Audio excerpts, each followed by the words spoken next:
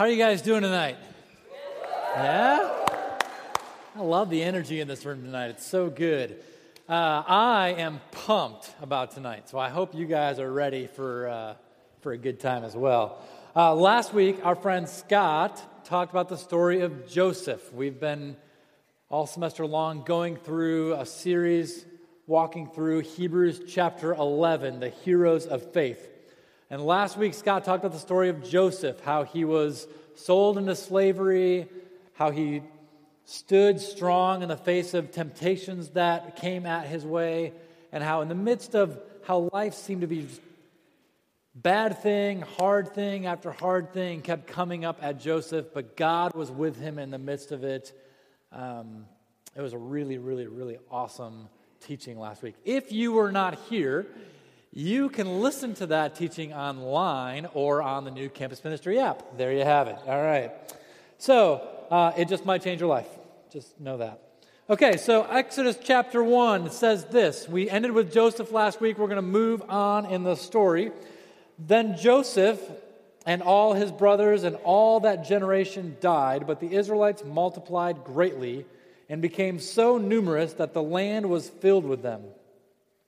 Then a new king, to whom Joseph meant nothing, came to power in Egypt. "Look," he said to his people, "the Israelites have become far too numerous for us. If war breaks out, they will join our enemies, fight against us, and leave the country." So they put slave masters over them to oppress them with forced labor. The Egyptians came to dread the Israelites and worked them ruthlessly. Okay, so that's kind of what's happening in Exodus chapter 1. Exodus chapter 3, there's the birth story of this guy named Moses. Maybe you've heard of him. Anybody heard of the story of Moses before, or the guy named Moses before? Okay, so now I'm going to invite our friend Ben to come on up. And he's going to help us get ready for this great story of Moses. So, ladies and gentlemen, Ben Martin. This is Hebrews chapter 11, verses 23 through 29. By faith, Moses' parents hid him for 3 months after he was born because they saw that he was no ordinary child, and they were not afraid of the king's edict. By faith, Moses, after he had grown up, refused to be known as the son of Pharaoh's daughter. He chose to be mistreated along with God's people rather than to enjoy the fleeting pleasures of God's sin. He regarded disgrace for the sake of Christ as of greater value than the treasures of Egypt because he was looking ahead to his reward. By faith, he left Egypt, not fearing the king's anger. He persevered because he saw him who is invisible. By faith, he kept the Passover and the application of the blood so that the destroyer of the firstborn would not touch the firstborn of Israel. By faith, the people passed through the Red Sea as on dry land, and when the Egyptians tried to do so, they drowned. Therefore, since we are surrounded by such a great cloud of witnesses, let us throw off everything that hinders us and the sin that so easily entangles, and let us run with perseverance the race marked out for us, fixing our eyes on Jesus, the pioneer and perfecter of our faith. This is the word of the Lord.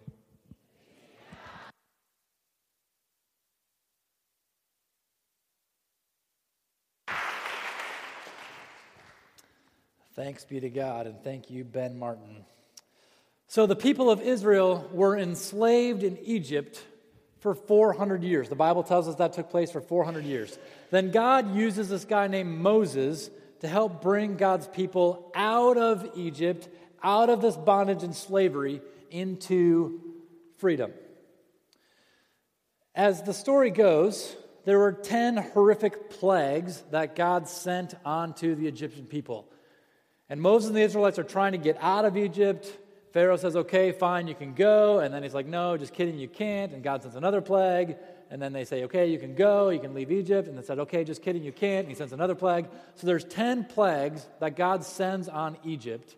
And finally, after the last plague, Pharaoh, the king of Egypt, said, all right, really this time, get out of here. We don't want anything to do with you. We don't want anything to do with your God. Just get out of our face, if you will.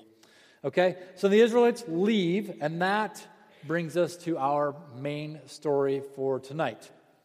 But before we read our story tonight, I need some help from you guys.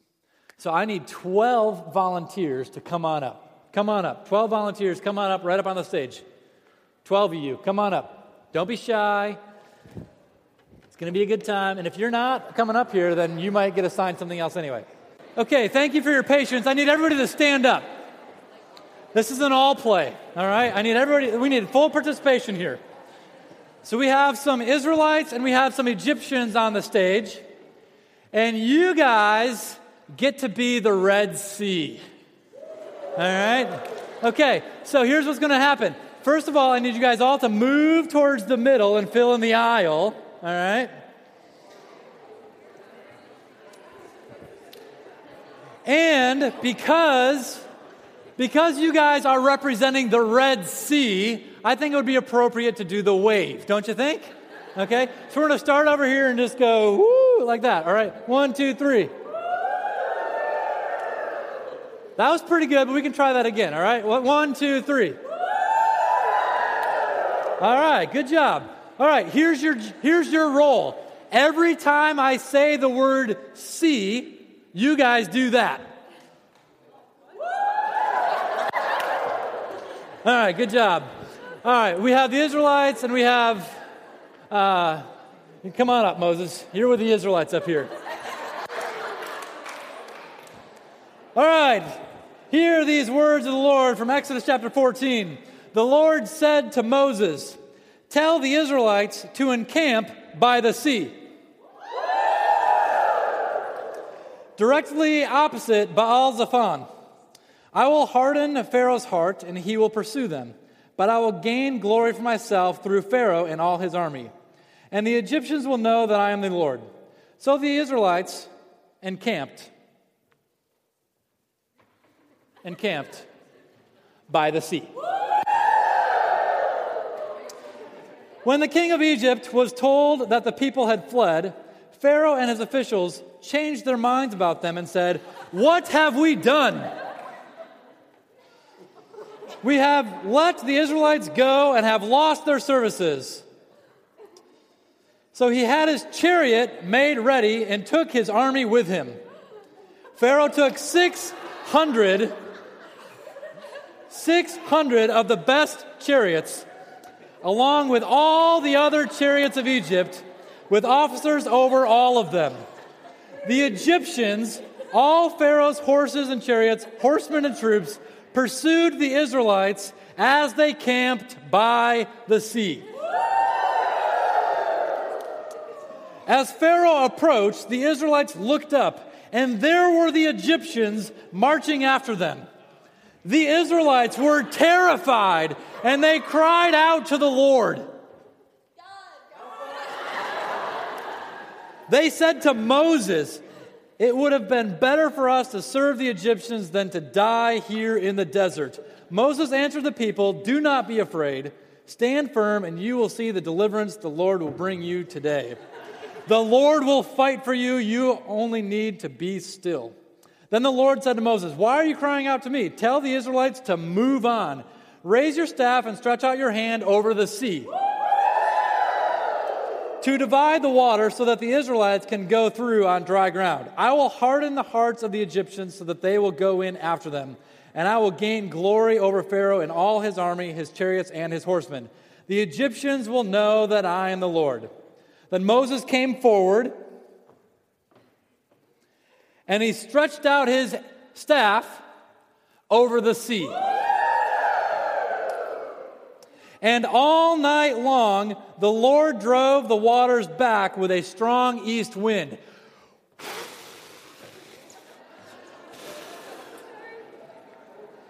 And turned it into dry land.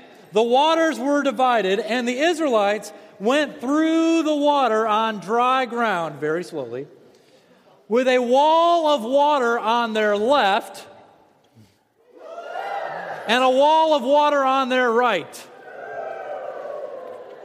The Egyptians pursued them, and all Pharaoh's horses and chariots and horsemen followed them. Then the Lord said to Moses, Stretch out your hand over the water so that the waters may flow back over the Egyptians and their chariots and horsemen. Moses stretched out his hand over the sea, and at daybreak it went back to its place. The Egyptians were fleeing toward it, and the Lord swept them into the water. The sea flowed back and covered the chariots and horsemen, the entire army of Pharaoh that had followed the Israelites into the water. Not one of them survived. That day, the Lord saved Israel from the hands of the Egyptians. Israel saw the great power that the Lord used against the Egyptians, so the people feared the Lord, and they believed in the Lord and his servant Moses. Friends, this is the word of the Lord. Thanks be to God. Give yourselves a hand. You guys can have a seat, and if you have a prop, you can bring that back up on the stage somewhere. Thank you. Well done. Well done. Well done. Okay, here's what I want you to do real quick. Turn to like 2 or 3 people next to you. Briefly introduce yourself if you don't already know them. And just mention one thing that stood out to you about this story. Okay, turn to like 2 or 3 people around you. Introduce yourselves if you need to. What's one thing that stood out to you about this story? Okay. Does somebody have something that they'd be willing to just share with the group? What is one thing that you observed? You can't really get it wrong, so what did you talk about? Somebody raise your hand. What is one thing you observed? Moses trusting God and just saying, okay, we're not really questioning this, here we go. That's great. Great observation. Somebody else.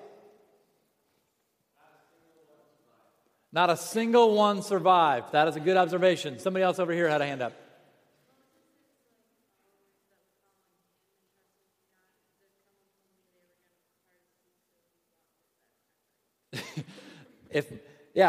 Moses is like, all right, this is what the game plan is, and people are just following him. But if somebody was telling you this is what the game plan is, you're like, you're crazy, right?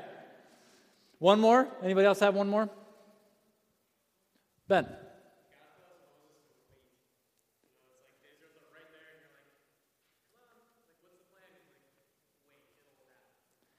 God's timing was going to be perfect with this story here. Very good. Okay, the story is found in Exodus chapter 14. Exodus chapter 14. If you have a Bible, you can turn there. The Israelites in this story are really just caught between a rock and a hard place, right? They left Egypt. The Egyptian army is coming after them.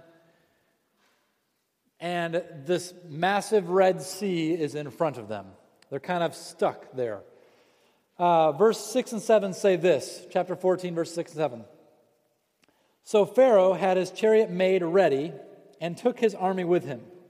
He took 600 of the best chariots along with all the other chariots of Egypt, with officers over all of them. Okay, so most chariot units during this time period would range somewhere between 10 and maybe 150. Okay, so this story here tells us there were 600 units of chariots, and that was just for Pharaoh's unit. And then plus all the chariots of Egypt. Egypt was the powerhouse in the ancient world. Their army was the best army in the world. So it's sort of like if the United States military, all of them together, said, this is our mission, here we go. What kind of chance do you think somebody has? You got the Marines, you got the Army, you got the Navy, Air Force, all of them together, Navy SEALs, all together on one mission to take out these people. That's what's behind the people of Israel. And then ahead of them is this massive body of water. So God says to Moses, tell the people of Israel to go forward. They're encamped by the sea, and God tells Moses to tell the people to go forward. I was thinking about this story a couple weeks ago when Stacy and I went to Lake Michigan because it was sunny and 70s in October, and I thought, we have to go to the lake, right? And I was thinking about this story. The entire United States military wants me dead, and in front of me is this large body of water. Go to the slide.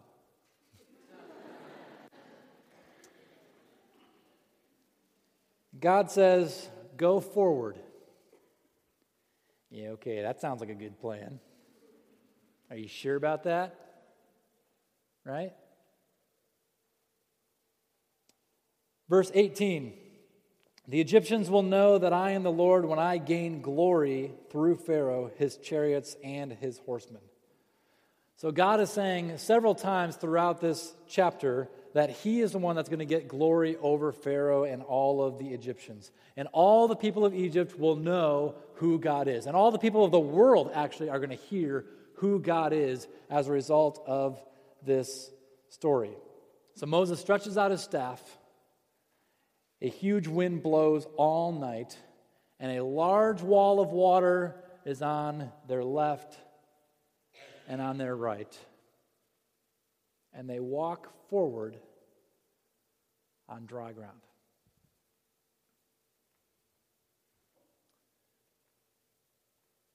It's a pretty incredible story, isn't it?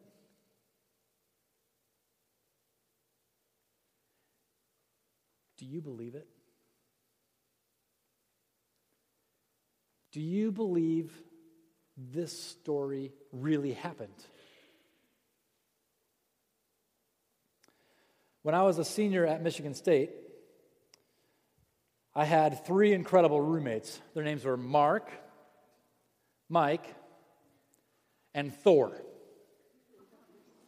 That's true. I had a roommate, his name was Thor, and that was his real name, and he was awesome.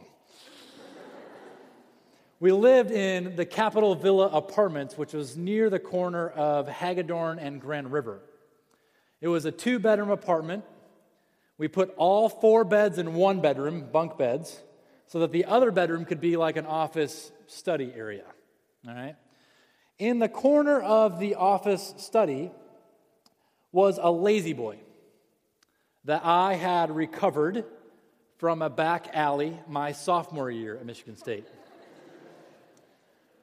On top of this chair was a sheet that had been sprayed with Febreze many, many, many times. It was not clean. It's not a chair that my mom wanted to sit in. Let's just go ahead and say that, okay? Anyway, so this chair sat in the corner of our office. I loved that chair. I thought it was really comfortable. I didn't really care. And I remember reading this story as I sat in the corner of that office when I was a senior in college. And I remember asking myself that question. Do I believe this? Did this story really happen?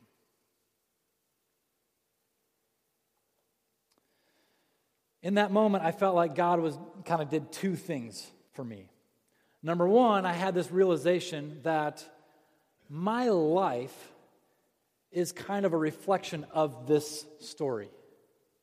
My life, I was the Israelite in slavery. I was in bondage to sin. My life was dark. It was depressing. It was hopeless. And then God brought me out of Egypt, out of that enslavement, and offered me a new life. A life of freedom, a life to the full. Who I am now is nothing like who I was. And as I thought about this story and I thought about this ridiculous miracle that took place here, I also thought about the miracle that had taken place in my own life. And I realized, given the choice, I would rather see a miracle like this than a miracle like that. And I want to be that kind of a miracle.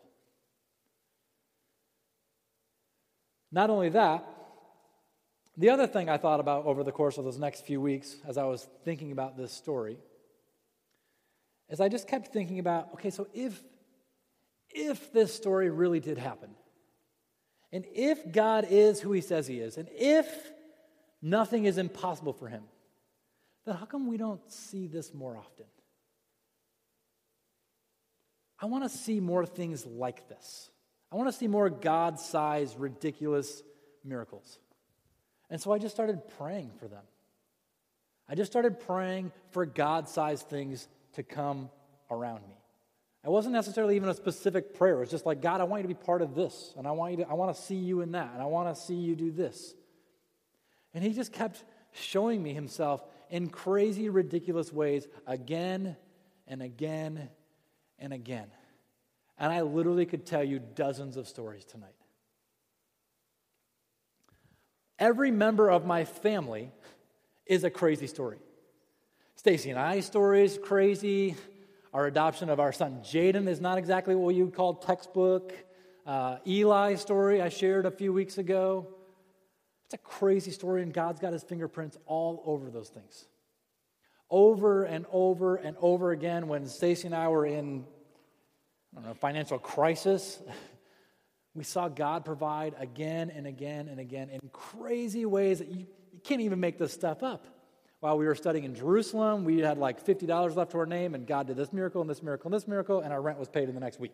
Okay, that's awesome. When I was in seminary, same thing happened. With Jaden's adoption, crazy stuff happened with how God provided. Eli's adoption this past week, paid for, thanks be to God. Come on now. Stacy and I have been married 9 years. We've lived in many different houses. For example, our first house was at 27 Yeshai Street in Jerusalem. Then we moved to 123 Park Street in Zeeland. Then we moved to 47 East 13th Street in Holland. And then we moved to 28 Sanford Street in Zeeland. And now we live at 130 West 23rd Street in Holland. You guys got all that, right? Every single one of those stories of those houses is crazy. I'll tell you one, okay? I'll tell you one story. Stacy and I were living in Jerusalem. We were flying home to Michigan for a few weeks to get married. And in those few weeks, we're getting ready for the wedding, and Stacy says to me, hey, when we get back, a year from now, do you have any idea where you think we might want to live? And I'm like, no, what are we doing tomorrow? I'm not thinking a year from now, right? And she's like, well, I think it'd be fun if we maybe lived in Zeeland. I don't really know a lot about Zeeland, but I think there's these cute houses with front porches, and what do you think? Sure. I don't care right now. She's like, well, can we go drive through the downtown Zeeland area and just look around? I'm in. Let's go. I don't care.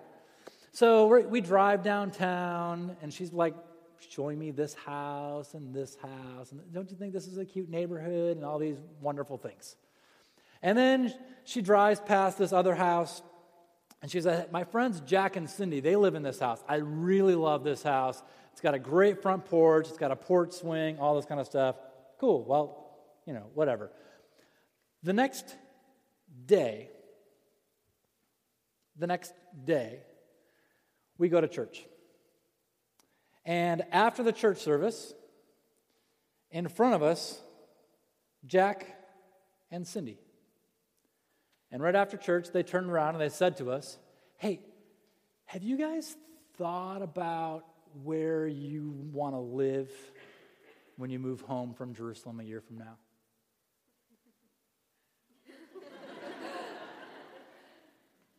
Do they know we were creeping on them last night? Literally, out of their mouths, I think God is calling us to go live in Hungary for a year and wondering if you guys would want to rent our house. Sure, we can do that. Are you kidding me right now? We can't make this stuff up. Literally, 9 years, all those different houses, every single house has a crazy story like that. And I don't say these things. Oh, by the way, here's a picture. 123 Park Street in Zeeland, Michigan. And one more. There we are on the porch on move-in day. There you have it. Here's what's amazing. When God demonstrated his power like this in my life, stories like this have helped me take another step of faith. I trust God differently because I've seen stories like this again and again and again.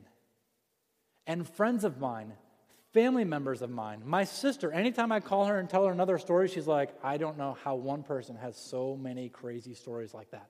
You should write a book. And I'm like, I'm not going to write a book. I just want more stories because they're awesome, because that's who God is. Because that's who God is. And every time he does something like this, my faith gets to increase, and maybe the people around me can grow in their faith as well. That's the hope for me. And one more thought. People can argue about this story in Exodus 14. They can say, the Bible, it's not really true. I don't believe those stories. It's all fictional or whatever. They can have that conversation if they want to. I believe it happened. But what they can't do is tell me what God didn't do in my life. The transformation that has taken place in my life, they can't refute that. This 123 Park Street story, coincidence? Maybe. I have a different idea, especially since it was for this house and this house and this house and this house. Because when God is doing something in us and around us and through us, and when it's evident, it can't be refuted. The last verse in this chapter, Exodus 14, verse 31, says this: Israel saw the great power that the Lord used against the Egyptians. So the people feared the Lord, and they believed in the Lord and in his servant Moses. God led the Israelites on a route that gave the Egyptians the impression that they had wandered into a trap with no way to escape. Right? But in reality, God's plan was designed to get Israel out of Egypt in a way that only God could be recognized as the deliverer in this story. It looks like there's a trap. It looks like there's no way out. And God's like, no, I've got a plan. And my plan is a plan that there's no other explanation other than myself. It's not a coincidence. It's not this nature thing that happened, earthquake, something, and the water shifted, or whatever people want to try to make up. Only God can do something like this. And God miraculously opened up the water, allowing the Israelites to flee Egypt, and then he quickly closed that door again on the Egyptians. The Red Sea story is so ridiculous that God's reputation quickly spread in the surrounding regions. Next week, we're going to talk about the story of Jericho. Eventually, the people of Israel get to the city of Jericho, and as soon as they get there, the people of Jericho are like, oh, we heard about your God, and we heard about the story of the Red Sea and how he parted them. And the people of Jericho feared this God, an irreverent kind of fear. And not only the people of Jericho, but other regions throughout the land and all of the world kept hearing this story again and again and again, because this is the story that God wanted to write. Friends, I think this is what the best news is. Our God is omnipotent, which, basically means he has unlimited power. And because of God's unlimited power, we, like Moses and the Israelites, can walk forward in faith, no matter what barrier lies in front of you. For the Israelites, it was a scary barrier of this massive Red Sea. What barrier is lying in front of you? Do you believe in a God of miracles who could do something so ridiculous that he could part the Red Sea and he can provide for you? Do you believe him enough that you'd be willing to be the first one in line and take that first step? I always wonder about that. Who went first? Were they like doing rock, paper, scissors? Like dibs, you're first. No, I'm going first because I'm seeing what God is doing right here and I want to be a part of that. That's the way I like to think about it. So when God demonstrates his power through you or your stories, it leads other people to take steps of faith. God-sized stories in your life increases your faith and the faith of those around you. Just like these stories. The story of Moses and the Israelites crossing through the Red Sea, hopefully they will increase our faith and our trust in who God is. Therefore, since we are surrounded by such a great cloud of witnesses, let us throw off everything that hinders and the sin that so easily entangles. And let us run with perseverance the race that is marked out for us, fixing our eyes on Jesus, the pioneer and the perfecter of our faith. Please pray with me.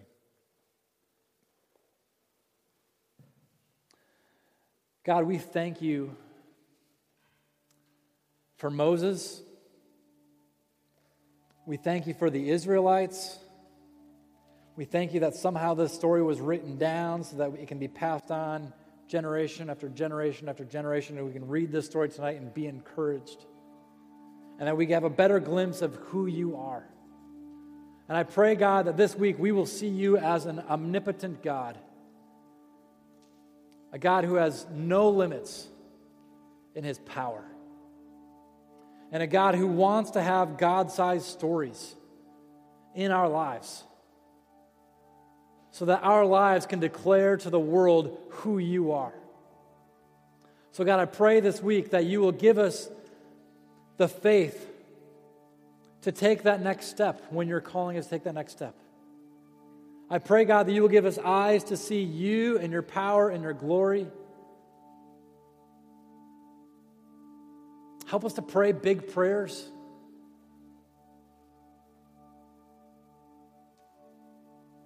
Expectantly. So that we can be so excited to tell other people the ways we've seen you at work. May our lives be like the Exodus story. May people here tonight that are maybe feeling enslaved in some sort of sin, may they be brought out of that into life. And may you part the sea, the barrier that stands in the way to freedom. Thank you for tonight. Thank you for this community. Thank you for the opportunity that we have to worship you tonight in this place. Pray all these things in your name. Amen.